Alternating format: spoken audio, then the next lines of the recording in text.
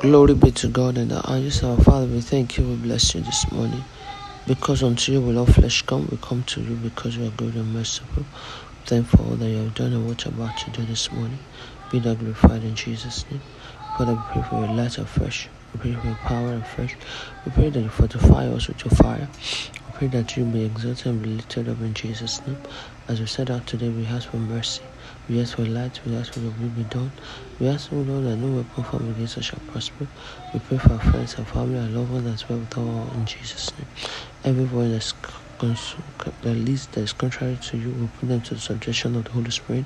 We pray that weapons of warfare are not carnal, they are mighty through God to the power, putting down strongholds, consider imagination, and everything that exalts itself against the will of God, and bring into captivity every thought against Christ Jesus.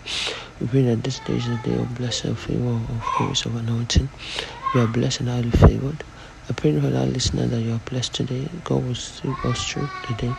And we'll have, of course, to praise God at the end of the day in Jesus' name. God bless you and have a wonderful day in Jesus' name.